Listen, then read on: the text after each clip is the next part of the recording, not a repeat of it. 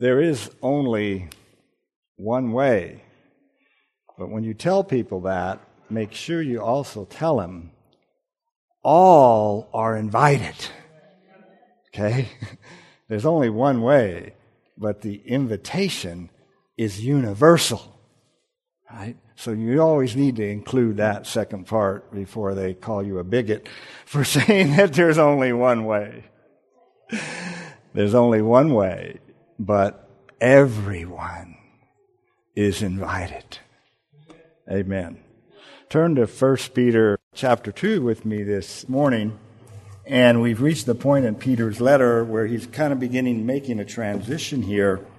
In verses 9 and 10 that we were in the last couple weeks, we reached sort of a climax of Peter reminding us as to who we are, our identity. We've reached that there. And in verses 9 and 10, we are a chosen race, he tells us. We are a royal priesthood. We are a holy nation. We are his own special people. We are the people who have been called out of darkness into his marvelous light. How many more things can he layer on to help us get the vision of who and what we are in Christ? He just multiplies them. And Peter stresses one more matter regarding our identity in verse 10, that we are now the people of God. He writes, who once were not a people. We were no names at one time. We were not a people. Who once were not a people, but now are the people of God. The people belonging to God, the people of God. How do you do the preposition there? You can go both ways. That is, we are the people of God, meaning we are the very people that belong to God. Now, I don't know about you, but the fact that we belong to Him, there's nothing greater. We are the people of God.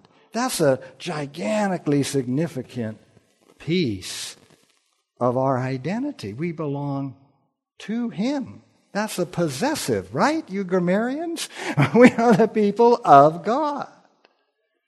And it's also, we are the people who come from God.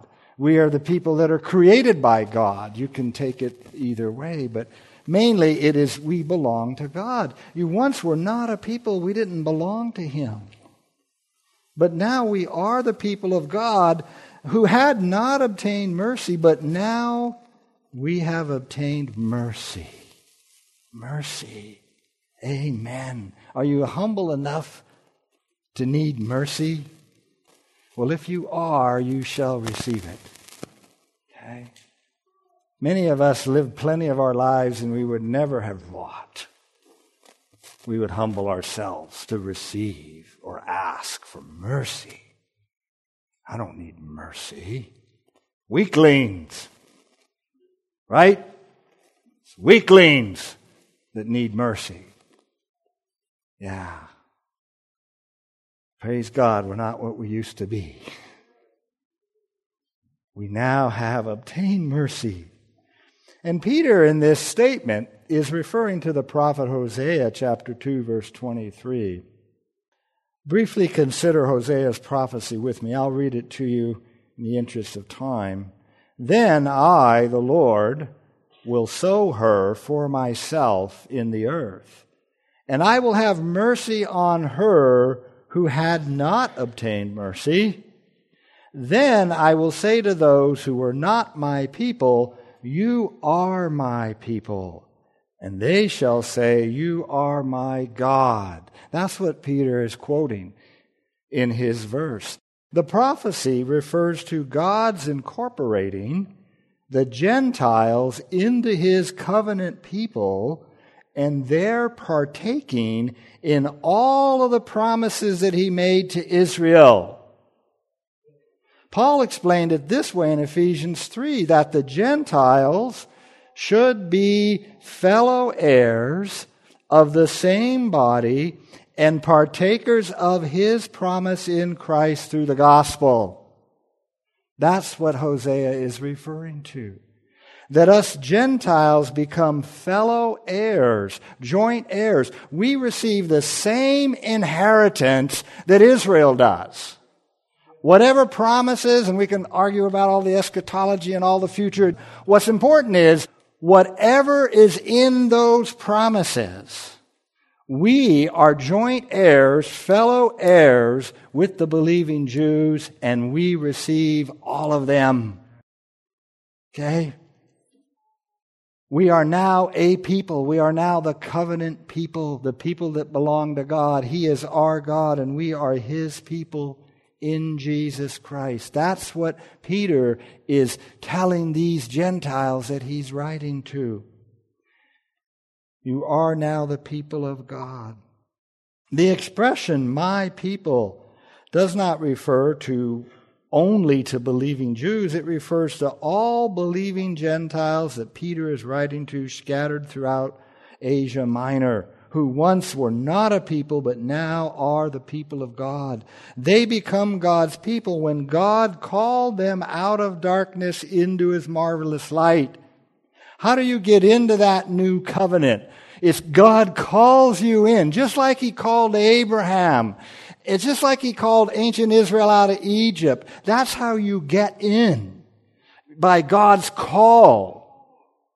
And we've gotten into the new covenant by the blood of Christ because He has called us and initiated that relationship with us. That's what Peter is telling us. That's who we are. We have become God's people when God called us out of darkness into His marvelous light.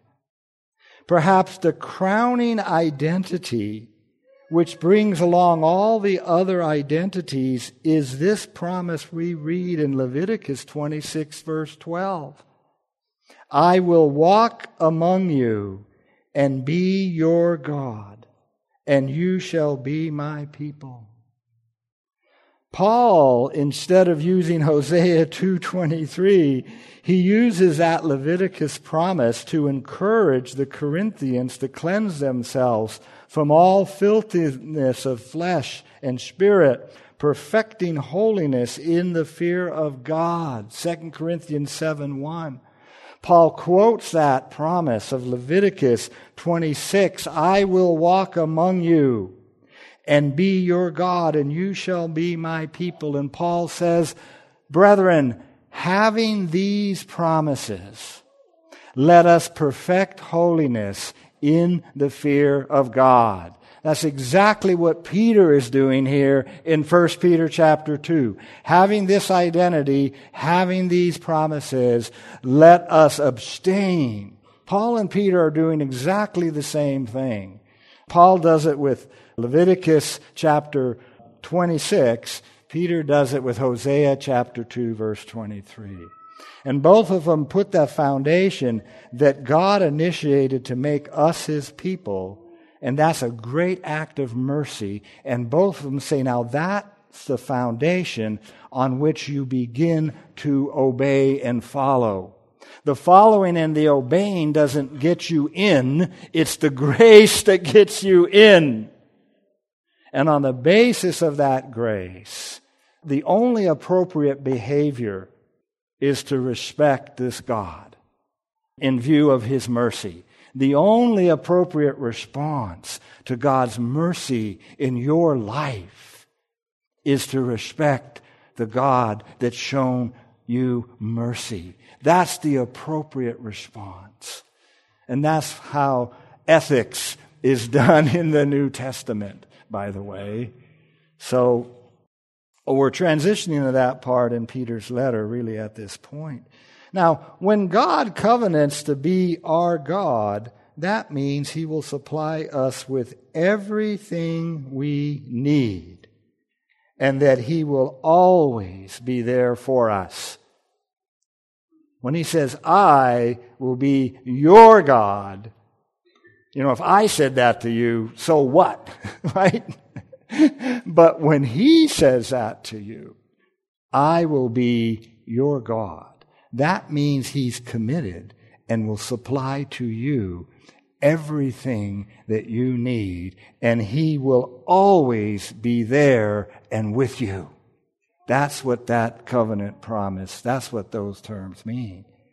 That I will be your God. And Paul says he has proven his commitment to us, as Paul says in Romans 8. What then shall we say to these things? If God is for us, who can be against us? He who did not spare his own Son, but delivered him up for us all, how shall he not with him also freely give us all things? That's right. He gave the greatest. Everything else is less. He's already proved that commitment by giving His Son to redeem you. Well, we are to understand ourselves in these identities, regardless of how our culture labels us. You see, Peter's given us a nice long list of labels to put on and to remind one another. Now, the world, they're going to hurl a whole other set of labels on us, aren't they? Absolutely. And Peter's going to say, if anyone suffers as a Christian, let him not be ashamed. You see, it was a pejorative. To be called a Christian was a pejorative. A label looked down upon. And so Peter says, if you suffer as a Christian under that pejorative, don't be ashamed. Don't be ashamed. Okay? So we have this long list of labels about our identity in Christ. And yeah, the world's going to hurl their labels upon us too. I'd rather have God's labels on me. Right? That's right. That's right. That's the situation that we are in. Well, let's do an overview of chapter 2:11 down through chapter 3, verse 7, and then we'll go into detail. But beloved, Peter continues, verse 11, beloved, I beg you as sojourners and pilgrims, abstain from fleshly lust, which wage war against the soul, having your conduct honorable among the Gentiles.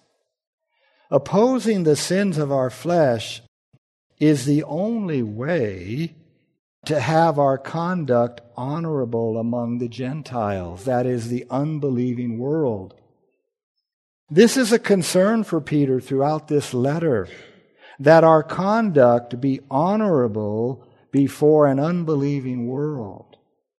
We need to have this honorable conduct so that, Peter goes on, when they speak against you as evildoers, they may, by your good works which they observe, glorify God in the day of visitation. That's why we need to have the honorable conduct.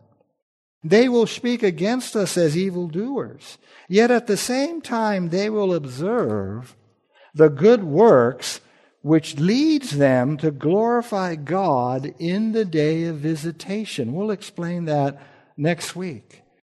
So verses 11 and 12 lay a foundation for Peter's sustained exhortation to submit to authority in verses 13 all the way down to chapter 3, verse 7. Let's keep reading. Verse 13, therefore, submit yourselves to every ordinance of man for the Lord's sake, whether to the king as supreme or to governors as to those who are sent by him. Verse 18, jumping forward, servants, be submissive to your masters with all fear.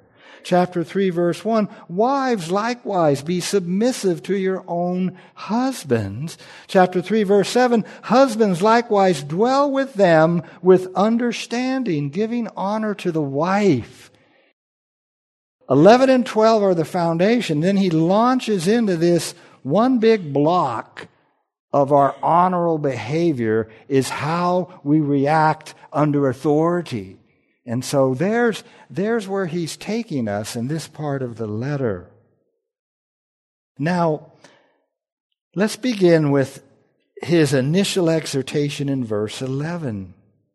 Notice that it contains one command and three supporting statements.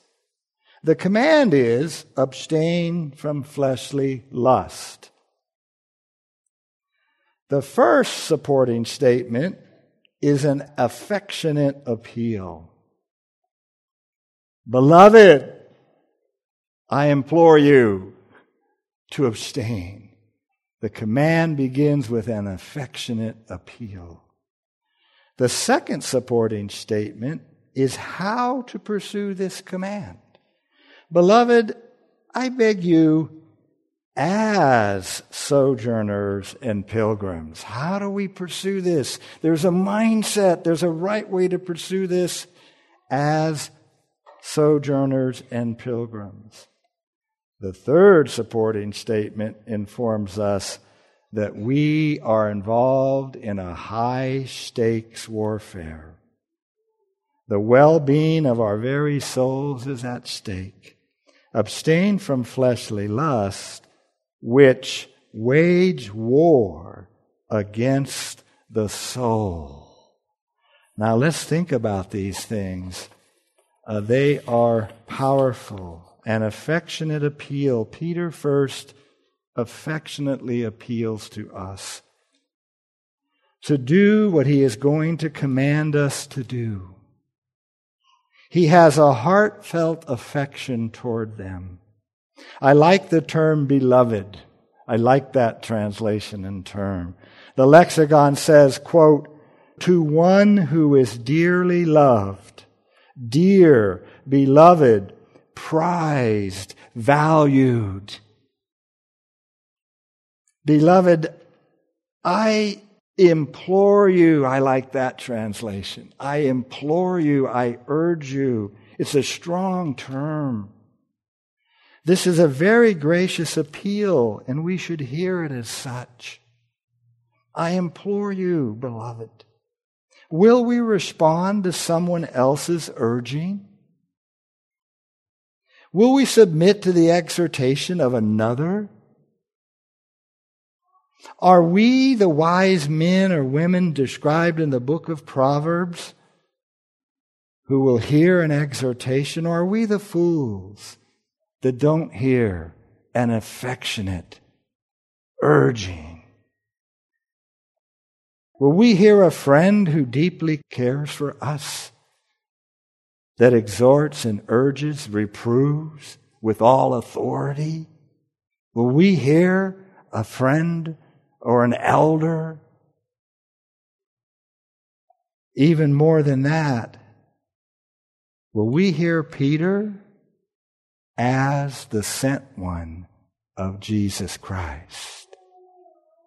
Who is Peter? Who is Peter?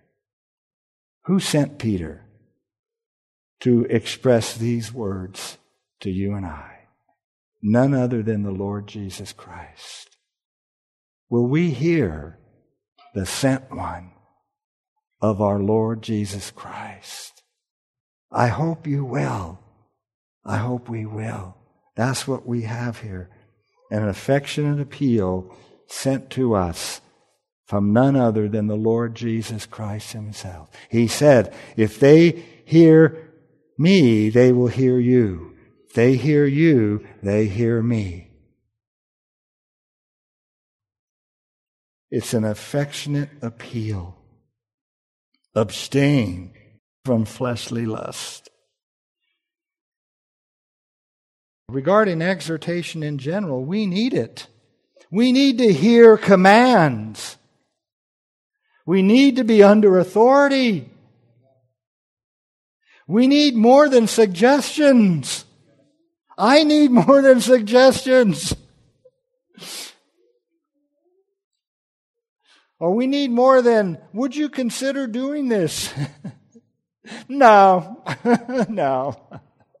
I mean, you can say that there, sweetness of speech increases learning, one of my favorite phrases, and I say that. You might say, you ought to consider doing this. See, not just would you. You see, you want to win them, but you also want to press on them. You know you need to do that with your children, right? You think we're any different? Of course not. We need commands. And Peter has quite a list for us that are coming up. So, Peter is also an example of how exhortation ought to be delivered. Beloved, I urge you. Okay. Or maybe you should shed some tears for that brother who's falling away, before you go and try to talk to him or her. Correct? Maybe you should feel some sorrow and pain and do that first, and then go talk to her or go talk to him. Okay? Isn't that how you would like to be spoken to? Yes, I have to say that to myself. It's an affectionate appeal. Well, let's go on.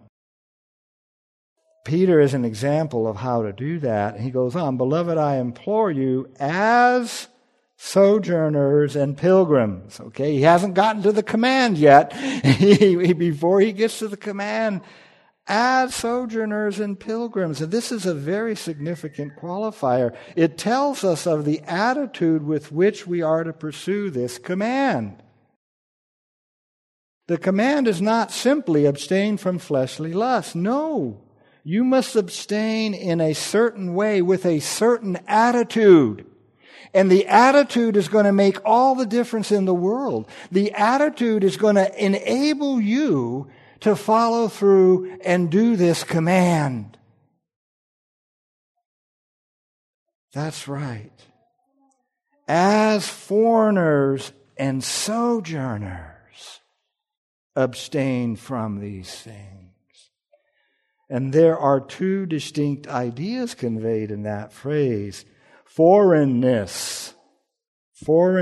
I am different.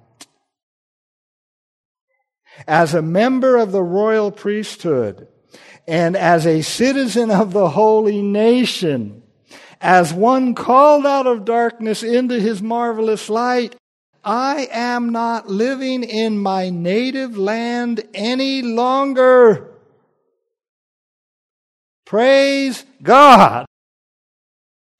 I'm not living in that native land any longer. I'm a member of a new holy nation. I'm a member of a royal priesthood. I'm part of a new chosen race. I am different. And all of those things make me a foreigner in the nation in which I grew up.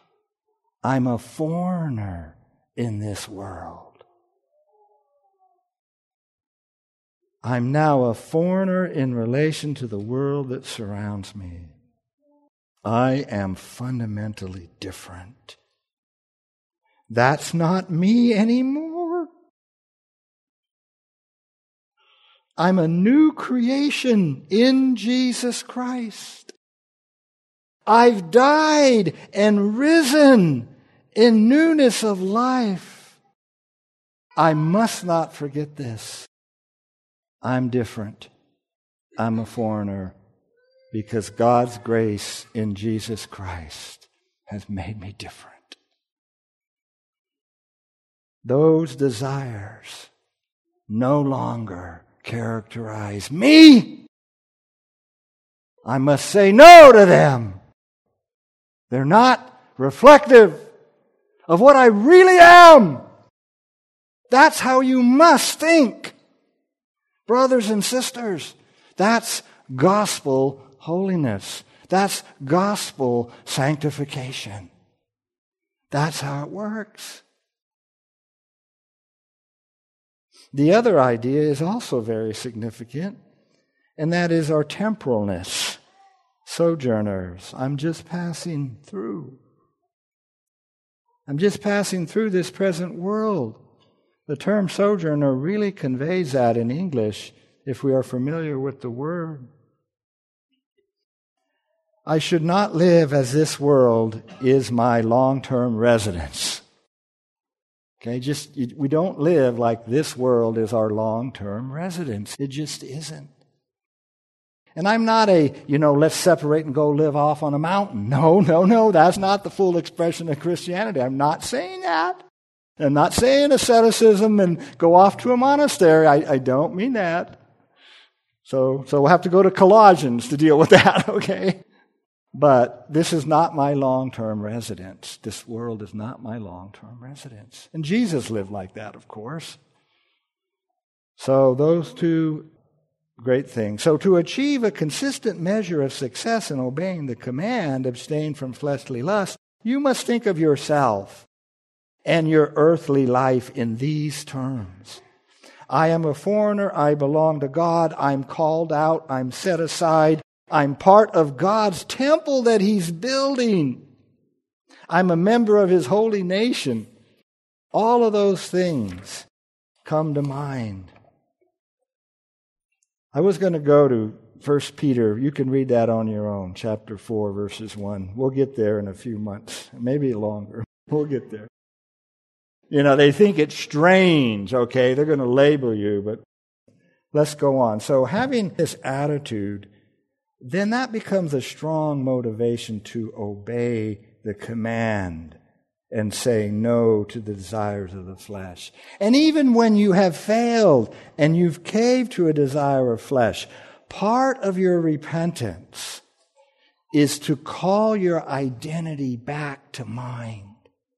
And you go, oh, I caved, but that's not who I am. Thank you, Lord. Enable me not to cave the next time. You see, when you're in the middle of the confession of sin, and Lord, forgive me, and the repentance, that's the time to call your identity back to mind as part of that. You see, and that will get you equipped for tomorrow, for the next day. And maybe you'll have to do this every night. That's fine. Do it every night and get ready for the next day. Jesus is with you. You make a daily prayer. Father, forgive us our trespasses as we forgive those who have sinned against us. Give us our daily bread. Bring your identity into that place. That's New Testament sanctification and how to pursue it. So now we come to the command itself. Beloved, I implore you as foreigners and sojourners, abstain from fleshly lust. What are fleshly lusts? When we hear the term flesh, we normally think of our physical bodies, and sin is often associated with what we do with our bodies. But in the New Testament, flesh also refers to human nature, which is corrupted by sin. That corruption is manifested in us by desiring things for which God says no. Okay? Desiring things for which God says no. I prefer the term desire instead of lust, because when we hear the term lust, we predominantly think of the sexual sinful desires. But the exhortation here is broader than abstaining from misusing your sexuality or using your sexuality in ways for which God says no. That's certainly part of this, and the command is broader than that. Certainly, desiring to use our sexuality, I've already said that. The command is to abstain from anything for which God says no. That's how I like to think about it. He is the final authority over our lives. And our submitting to His authority, now listen to this. Our submitting to His authority is always good for us.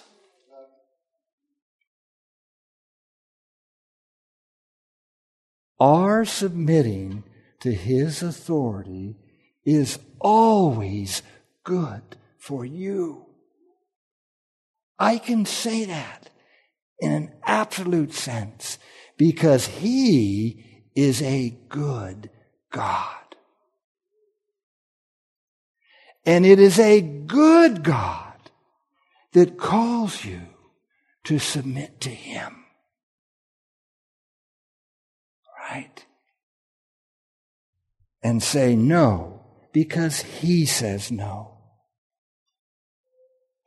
You must think these things through. And that's how you must think. And how I must think. That's what abstaining from fleshly desires means. Now, God says no in two ways. He says no in His Word. That's the first one we think of course. He's clear. He says no in His Word. You don't need to add any additional rules and regulations of your own. Just focus on the ones that He says no to. That's not hard to understand. But there's a second way that He says no that's a bit more difficult. He also says no in His providences. In His sovereign providence, He also says no, doesn't He? And when our desires for something non-sinful are so great that we commit other kinds of sins, we can be sure such a desire is a fleshly desire. And it needs to be abstained from. There's a specific name for that type of fleshly desire: coveting. Coveting. And it's forbidden in the 10th commandment. You see, we can desire something, even a non-sinful thing. We can desire it so greatly that we're willing to sin. Right? Well, here's one. I desire that my children obey me. Oh, now, that's a good desire. But you can desire that so strongly that you sin, right? One way or another. That's a good desire, but you're willing to pursue a sinful means to obtain that desire. See? That's a fleshly desire. Because God says, no, that's not the means to use to get your wife to love you or to get your husband to love you. That's not the means to use. It's a great desire. I desire that my husband would love me and that he would demonstrate that love and affection for me. That's a God-given good desire. But if you use some sinful means to try to obtain that, no. So God says no in two ways. He says no in His Word, and He says no in His providence. I wanted that job. I wanted to get into that school. Whatever. I wanted to win the championship. Those are, you understand. Peter's command is simple. You don't negotiate. You don't consider. You simply abstain. You say no. Don't participate and move on. And as you respond to the exhortation, remember, you are now part of God's holy nation and a foreigner. You need to behave like one. You're a foreigner. You need to behave like one. And you know, you're a foreigner to that nation in which you were formerly enslaved. You were formerly enslaved. Now you've been set free. So with that awareness, you say no. Now there's one more motivation to abstain, and it trails the command, but it's a very powerful one. Beloved, I implore you as sojourners and foreigners, abstain from fleshly lusts. Now listen to this. Which wage war against the soul. You know, what if we just put you in a helicopter and went out there on the battlefield and dropped you behind the enemy lines? You know, dropped you on the enemy side of the line. You think that might get your attention? You've been dropped into the war right in the middle of the enemy's territory. That's the Christian life, brothers and sisters. That's the metaphor. It's not that's Peter's word. He chose the word there. I implore you to abstain from fleshly lusts, which wage war against the soul. A life and death struggle is taking place in all of our lives. Those fleshly desires wage war against your souls. These desires are against the true, the best interest of your soul. When you're tempted by Satan, he shuts your mind off. He does that. Satan turned Eve's mind all off about the things that God said and put everything he wanted to say into her head.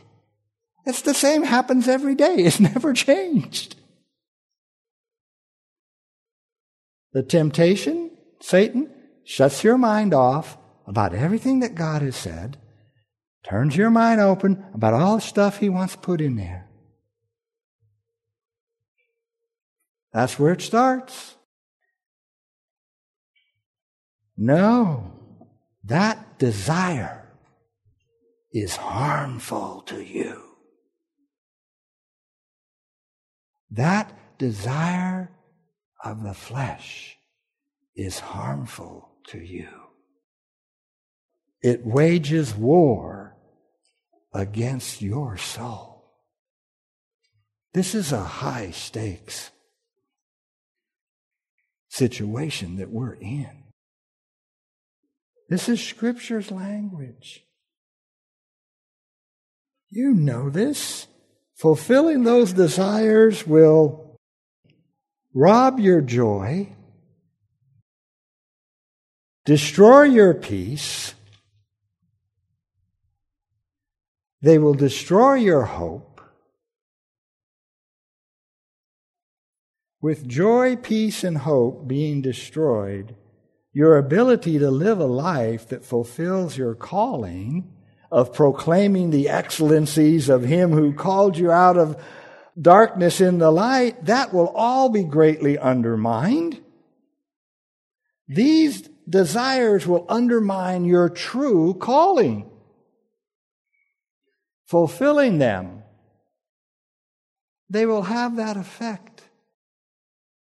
Your joy, your peace, your hope, your calling, your zeal, all of those things will be weakened when you indulge those desires instead of abstaining them. These fleshly desires will indispose you to every truly spiritual work. They'll cool your soul off. They'll dampen your affection. They'll weaken your resolve. All of that. They wage war against your soul. They will indispose you, I've already said, to every spiritual work. Prayer, worship, leading your family, living as a light in a dark world, evangelizing, performing acts of mercy, How do you go do that hospital visit when you've just given in to one of the desires of the flesh and your conscience is on fire? And now you're called to do an act of mercy. It's connected, isn't it? Oh, yeah. These things wage war against our souls. Yeah. Brothers and sisters, you know this by experience. We all know this by experience, don't we? I know this by experience. How can I talk to you like this? Because I know this by experience. That's why I'm just sharing my own experience with you. We know this. So, when we fail to abstain, the war against our souls advances. And the enemy has gained a little more ground. So allowing fleshly desires, entertaining them, even encouraging them, is to invite the enemy forces to shell your soul. Those fleshly desires, Peter says, wage war against your soul. It's his illustration, not mine. And soul meaning our whole self as a person, with our new identity in Christ. That's what soul means. Our whole new self as a person. If your spiritual life and walk seems powerless and weakly, you might need to look here to this matter. May God, by His mercy, call you to open up. Pray as David prayed, reveal to me if there's any hurtful way in me. He's a merciful God. He'll answer that prayer like a loving father would. As a child went to the father and said, Father, how am I doing? Tell me, Father, how am I doing? The Lord will just graciously answer that prayer in kindness and with affection. Oh, my daughter, I'm disappointed in you. I love you, but I'm disappointed in you in this area. You can do better, my daughter. Receive some advice from me, my dear daughter, my dear son. That's how He will respond.